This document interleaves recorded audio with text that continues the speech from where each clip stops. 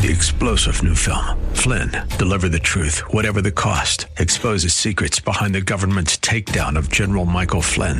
Flynn knew what the intel world had been up to. He ordered the first audit of the use of contractors. This set off alarm bells. He told the truth. He was the most dangerous person for Donald Trump to hire. They had to get rid of Flynn. Flynn, deliver the truth, whatever the cost. Available now. Watch it today. Go to salemnow.com. salemnow.com. TBN Pinellas Park, W262CP Bayonet Point. Brought to you by Moss Nissan. Moss Nissan portions of this hour have been pre-recorded for broadcast at this time. Odyssey. The following program was pre-recorded for broadcast at this time. Up next is Verse by Verse, sponsored by Verse Ministries.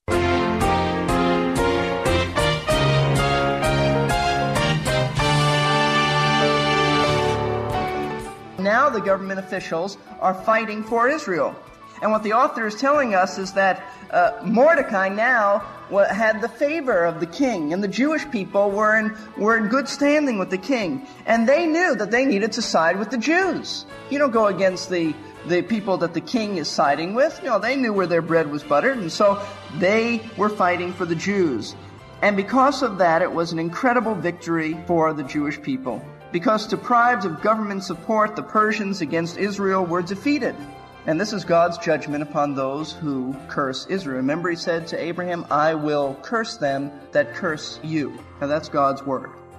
We cannot always detect pure and exemplary motives in the hearts of the people God uses, but we know that God's design in using them is good and right. Sometimes God utilizes the common vices of men, such as greed for money and power, to influence people and accomplish his plans. Such was the case when he turned the hearts of the rulers of Persia to help the Jews in the days of Esther and Mordecai. We welcome you back to another edition of Verse by Verse. Today we begin the 8th and final message by Pastor Steve in this series on the book of Esther. Throughout the series, we have been reminded time and again that our God exercises wise, perfect control over the affairs of men and nations. Today, we'll be looking at how God provided his people with the final deliverance from the evil plot of Haman. Here's Pastor Steve to tell us how it all played out. Tonight, we're going to conclude our study of the book of Esther, so I think it'd be good for you to turn there to Esther chapter 9. We have taken a number of weeks now to carefully study this much neglected portion of Scripture. For some of us, it may have been the first time that we have ever read through the book of Esther. But I don't know if you realize this, that if you were Jewish and part of the synagogue, regularly attended a synagogue, that is, that wouldn't be the case. You would read through the book of Esther every year. Every year. Because Jewish people who attend synagogues read Esther through every year to celebrate the Feast of Purim. Every year, the Feast of Purim is celebrated in March, and the Jewish people would read through this book. Now, Purim isn't a very well-known feast. In fact, it is not one of the 7 feasts mentioned in Leviticus 23, which commands the Jewish people to keep these feasts, the feasts of Jehovah. It's not one of those. But Purim is a very important feast, very, very important to the children of Israel. In fact, according to some rabbis, and I quote, this is what they feel, when Messiah comes, all the feasts will become redundant, but Purim shall never cease. Now, the Bible doesn't say that, but some rabbis say that, just to indicate that in the minds of the Jewish rabbis, Purim is a very, very important and very wonderful feast. It is the Feast of Lots. Purim. Why is Purim so special to the Jewish people? Because they understand that the Feast of Purim expresses their belief in the invisible working of an invisible God, one who works behind the scenes of human events.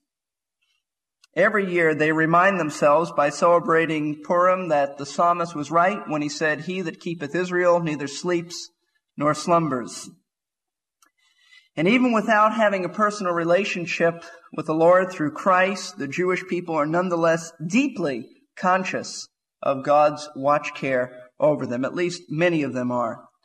Now, everything we've studied so far in Esther has pointed us to chapters 9 and 10. This is really the climax of this book. Because out of this these two chapters come the origin and the initiating of the Feast of Purim, which was to live on and be a reminder that God does keep Israel. The theme of the book of Esther is what? God's preservation through providence. And everything that has happened in the book so far points to the fact that God, through providence, watches over his people. By providentially controlling the everyday affairs of life, God has been moving towards preserving his people, Israel. Now, we said that providence is different than God supernaturally intervening into the course of history. It's using those mundane, everyday things that we sometimes think God couldn't possibly be a part of, and yet God is. He uses that to bring about his great plan. That is providence. God providing for man's needs. From the promotion of Esther to the very plot of Haman, God has worked behind the scenes to bring about the preservation of Israel and the fulfillment of his promise to protect Israel from being totally annihilated. And that's why we said God's name is not mentioned in this book, but he certainly is working in the book. The invisible God working behind the scenes. You can see him on every page and every verse, even if he's not acknowledged and brought out in name in the book. Now tonight, we're going to examine the actual physical deliverance of Israel and how Purim came into being. Up to this point, we've just been pointed in that direction. Tonight, we're going to see how God actually preserved Israel. Now the scene is this. A decree has gone out 12 months prior to chapter 9. The decree that on a certain day, all the enemies of the Jewish people in the kingdom now had the right and the legality to kill all the Jewish people. And this was in all the empire. This would mean that the Jews who were in Jerusalem, who were rebuilding the things of God, the temple, the city, all that would be wiped out. All the Jews would die. But in the meantime, the author of that decree, which was issued 12 months previous, the author has died. Haman. Haman has been exposed as an enemy of Queen Esther and an enemy of the Jewish people, and he was executed, killed. Who's been promoted? Mordecai the Jew. The enemy of the Jew is gone. Mordecai the Jew has been elevated to the position of prime minister in Persia. And in this new position, which has obviously been controlled by God's providence, that promotion, Mordecai has been given the authority to issue a new decree, which he does, and in this decree he grants the Jews the right to assemble and to defend themselves. Apparently before this they didn't have the right to defend themselves. And now they do. They could assemble, they could defend themselves when that fateful day of attack comes. Now as chapter 9 opens, that day has arrived. That's the context. Now let's look at it. Verse 1. Now in the 12th month, that is the month Adar, on the 13th day when the king's command and the edict were about to be executed, on the day when the enemies of the Jews hoped to gain the mastery over them, it was turned to the contrary, so that the Jews themselves gained the mastery over those who hated them. Now why doesn't the author just come right out and say that God gave them the victory? He doesn't. He doesn't say that. Because the writer has deliberately, this is not by accident, deliberately left out God's name throughout the whole book. No mention of God's name, even though God has been providentially controlling the course of all the events.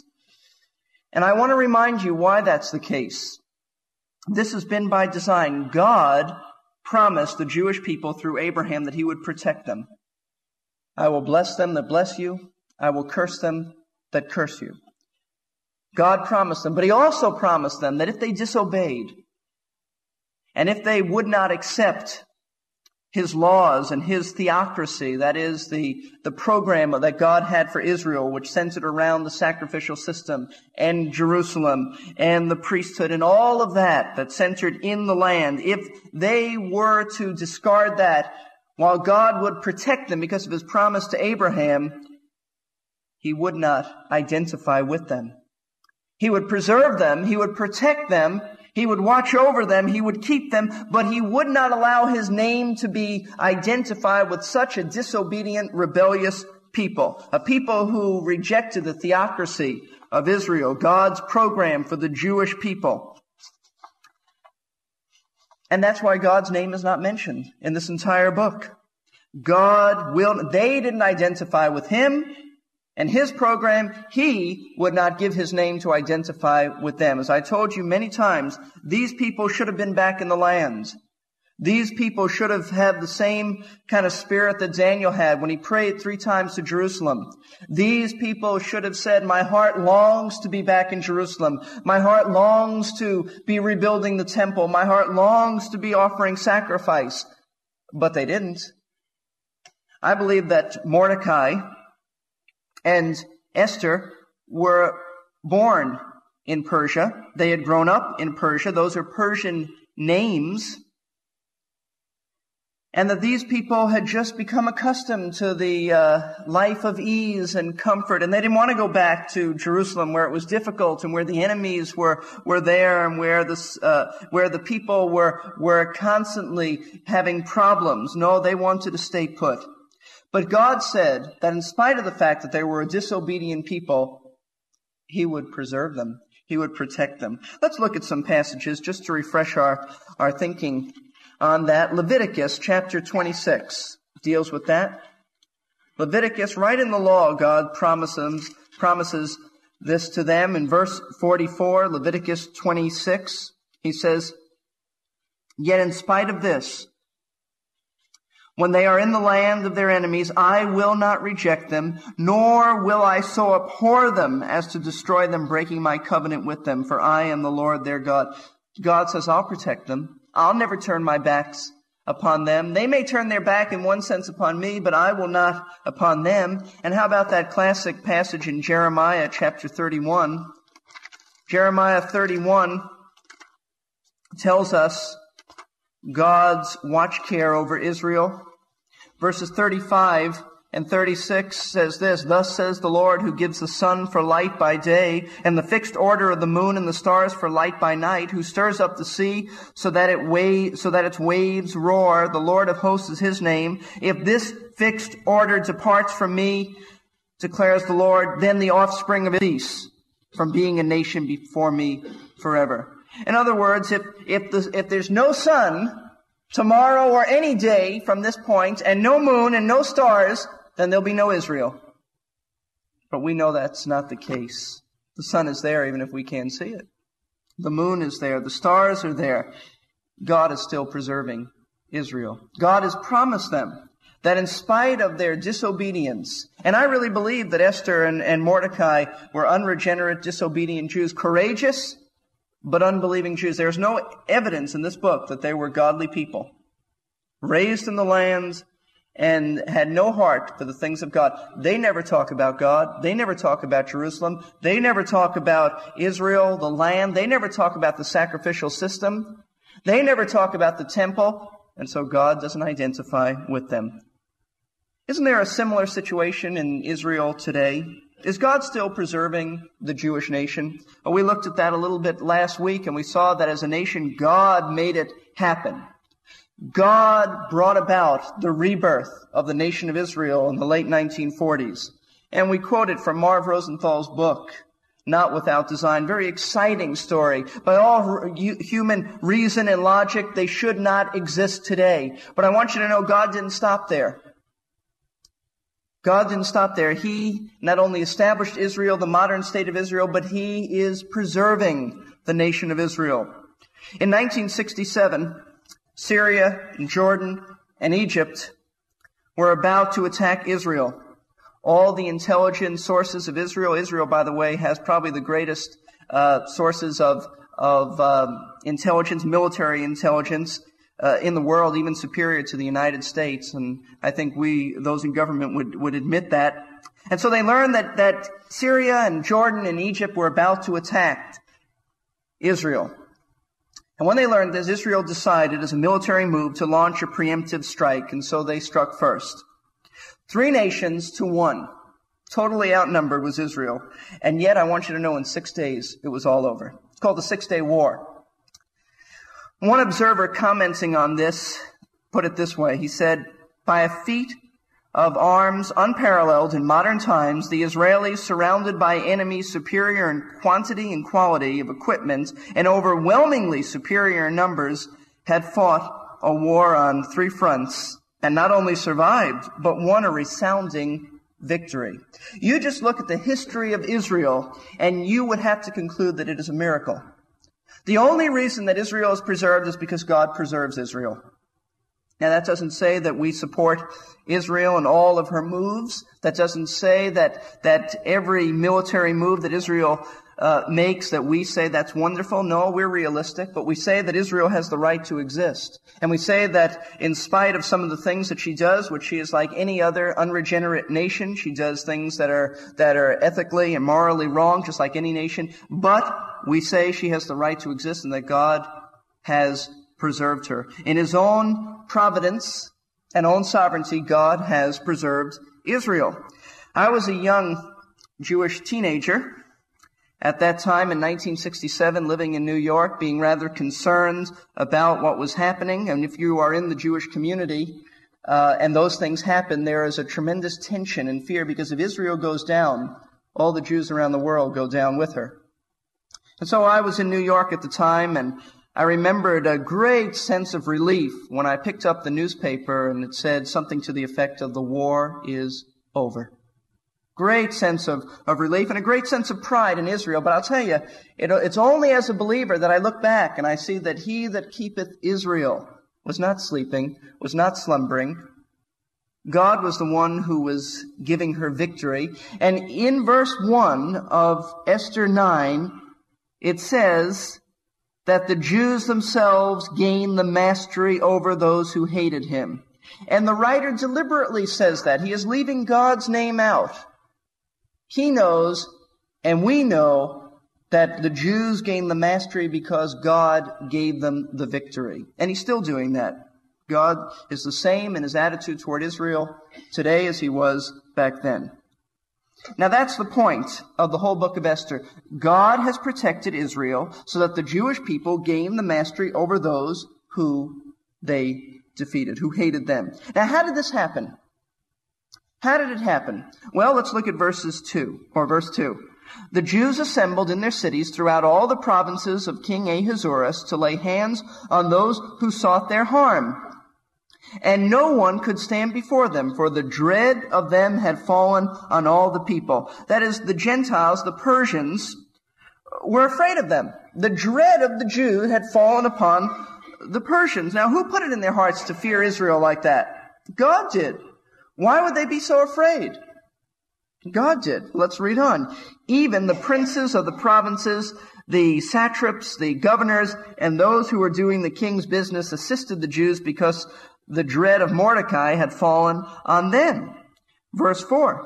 Indeed, Mordecai was great in the king's house, and his fame spread throughout all the provinces, for the man Mordecai became greater and greater. Thus the Jews struck all their enemies with the sword, killing and destroying, and they did what they pleased to those who hated them. What this is saying is even the government officials helped the Jews defeat their enemies. You say, why would they do that? Well, God, once again, in His providence. Isn't this a change of pace?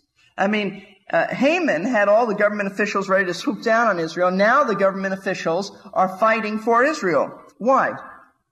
These men were politicians. And they knew where their bread was buttered. And what the author is telling us is that Mordecai now had the favor of the king, and the Jewish people were in good standing with the king. And they knew that they needed to side with the Jews. You don't go against the people that the king is siding with. No, they knew where their bread was buttered, and so they were fighting for the Jews. And because of that, it was an incredible victory for the Jewish people. Because deprived of government support, the Persians against Israel were defeated. And this is God's judgment upon those who curse Israel. Remember, He said to Abraham, I will curse them that curse you. Now that's God's word. Let's look at verses 6 and following. And in Susa, the capital, the Jews killed and destroyed 500 men. And I don't know if I'm going to get these names right, but I'm going to try. And Parsadatha, Dalphon, Aspatha, Paratha, Adalia, Aridatha, Parmashta, Ariaske, Arade, and Vazatha, the 10 sons of Haman. You think Haman was strange? Look what he named his kids. Haman, the son of Hammedatha, the Jews' enemy, but they did not lay their hands on the plunder. Imagine calling those kids for lunch. Rough thing. Now, what this is saying is that 500 people were killed in the capital city called Susa, or some of your versions say Shushan. It's the same thing, Susa or Shushan. And the 10 sons of Haman were killed. Now, why were they killed? You say, well, is that necessary? Well, in ancient times it really was. As long as they were alive, they posed a serious threat to Israel, to Queen Esther, to Mordecai. I mean, these people, these sons would want to get back for having their father killed. But I want you to notice something very interesting. It says in verse 10, right at the end, and it may seem insignificant to you, but I think it's important, but they did not lay their hands on the plunder. Now, rightfully so, the Jews could have laid their hands on the plunder. That was part of the decree. They could have taken everything that belonged to the Gentiles, but they did not. And why is the author saying that? And by the way, he repeats that again in verses 15 and 16. Because the writer wants to impress upon us that the Jews simply were out to defend themselves. It was not vengeance. There was not vengeance here. They were out to defend themselves. They were not out for blood. They simply wanted to defend themselves. But I want you to know the critics of Esther, Queen Esther, say that she was a vengeful person. A person seeking blood. Why? Well, let's look at verses 11 through 15. You'll see why the critics say this, and then we'll try to answer them. On that day, the number of those who were killed in Susa, the capital, was reported to the king. And the king said to Queen Esther, the Jews have killed and destroyed 500 men and the 10 sons of Haman in Susa, the capital. What then have they done in the rest of the king's provinces? Now, what is your petition? It shall even be granted you. And what is your further request? It shall be also done. Then said Esther, if it pleases the king, let tomorrow also be granted to the Jews who are in Susa, edict of today, and let Haman's 10 sons be hanged on the gallows. So the king commanded that it should be done so, and an edict was issued in Susa, and Haman's sons were hanged. Verse 15 says, and the Jews who were in Susa assembled also on the 14th day of the month Adar, and killed 300 men in Susa, but they did not lay their hands on the plunder. Now, why would Esther make such a request like this? Haman's sons were already dead, and yet she said, put a pole through them, hang them. Probably does not mean hanging them by their neck, but put them on a pole, stick it even a stake through them, and hang them so everyone could see. 500 enemies already have been killed. Why more? Well, the critics say she was bloodthirsty. They say it's unnecessary. I don't believe that to be the case. I think it's more reasonable, and we're not really specifically told in Scripture, but it is more reasonable to conclude that there were still pockets of resistance in the capital city.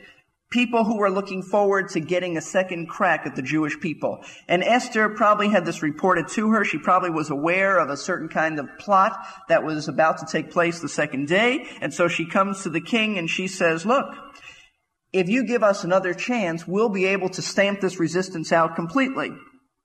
Not only that, but the exposing of Haman's sons, put on a stake and stuck high in the air, would serve as an example and a deterrent to anyone who is really thinking about harming the Jews. In fact, this was very common in ancient custom. Ancient custom was that criminals would be hung so that everyone could see them, and it was a warning, don't mess with us. This is what happens to our enemies. So I think that is certainly more reasonable than saying she was bloodthirsty. We just don't see that. There's no indication of that in the rest of this book. But once again, even in this, God is protecting Israel from being caught off guard in another attack. And God's amazing protection of Israel continues even to this day. According to the prophecies of the Bible, the nation Israel must still face some very severe persecution. In fact, Jesus predicts that it will be the worst in human history. Yet, even through all of this suffering, God will not allow the nation to be totally destroyed. He will use the suffering to cause the survivors to turn to him and recognize that Jesus is the Messiah promised to the Jews. Then, as Paul said, all Israel will be saved. Pastor Steve has written a book on this ultimate salvation of the nation of Israel. The title of the book is God's Plan for Israel, and it explains why God is so committed to protecting and preserving this small nation of people. Steve also deals with the common objection that the church is now the chosen people of God, and that God is not concerned with Israel as he was in the past. You can order Steve's book, God's Plan for Israel, when you give us a call at 7... Three-star General Michael J. Flynn, head of the Pentagon Intelligence Agency, knew all the government's dirty secrets. He was one of the most respected generals in the military. Flynn knew what the intel world had been up to. He understood its funding. He ordered the first audit of the use of contractors. This set off alarm bells.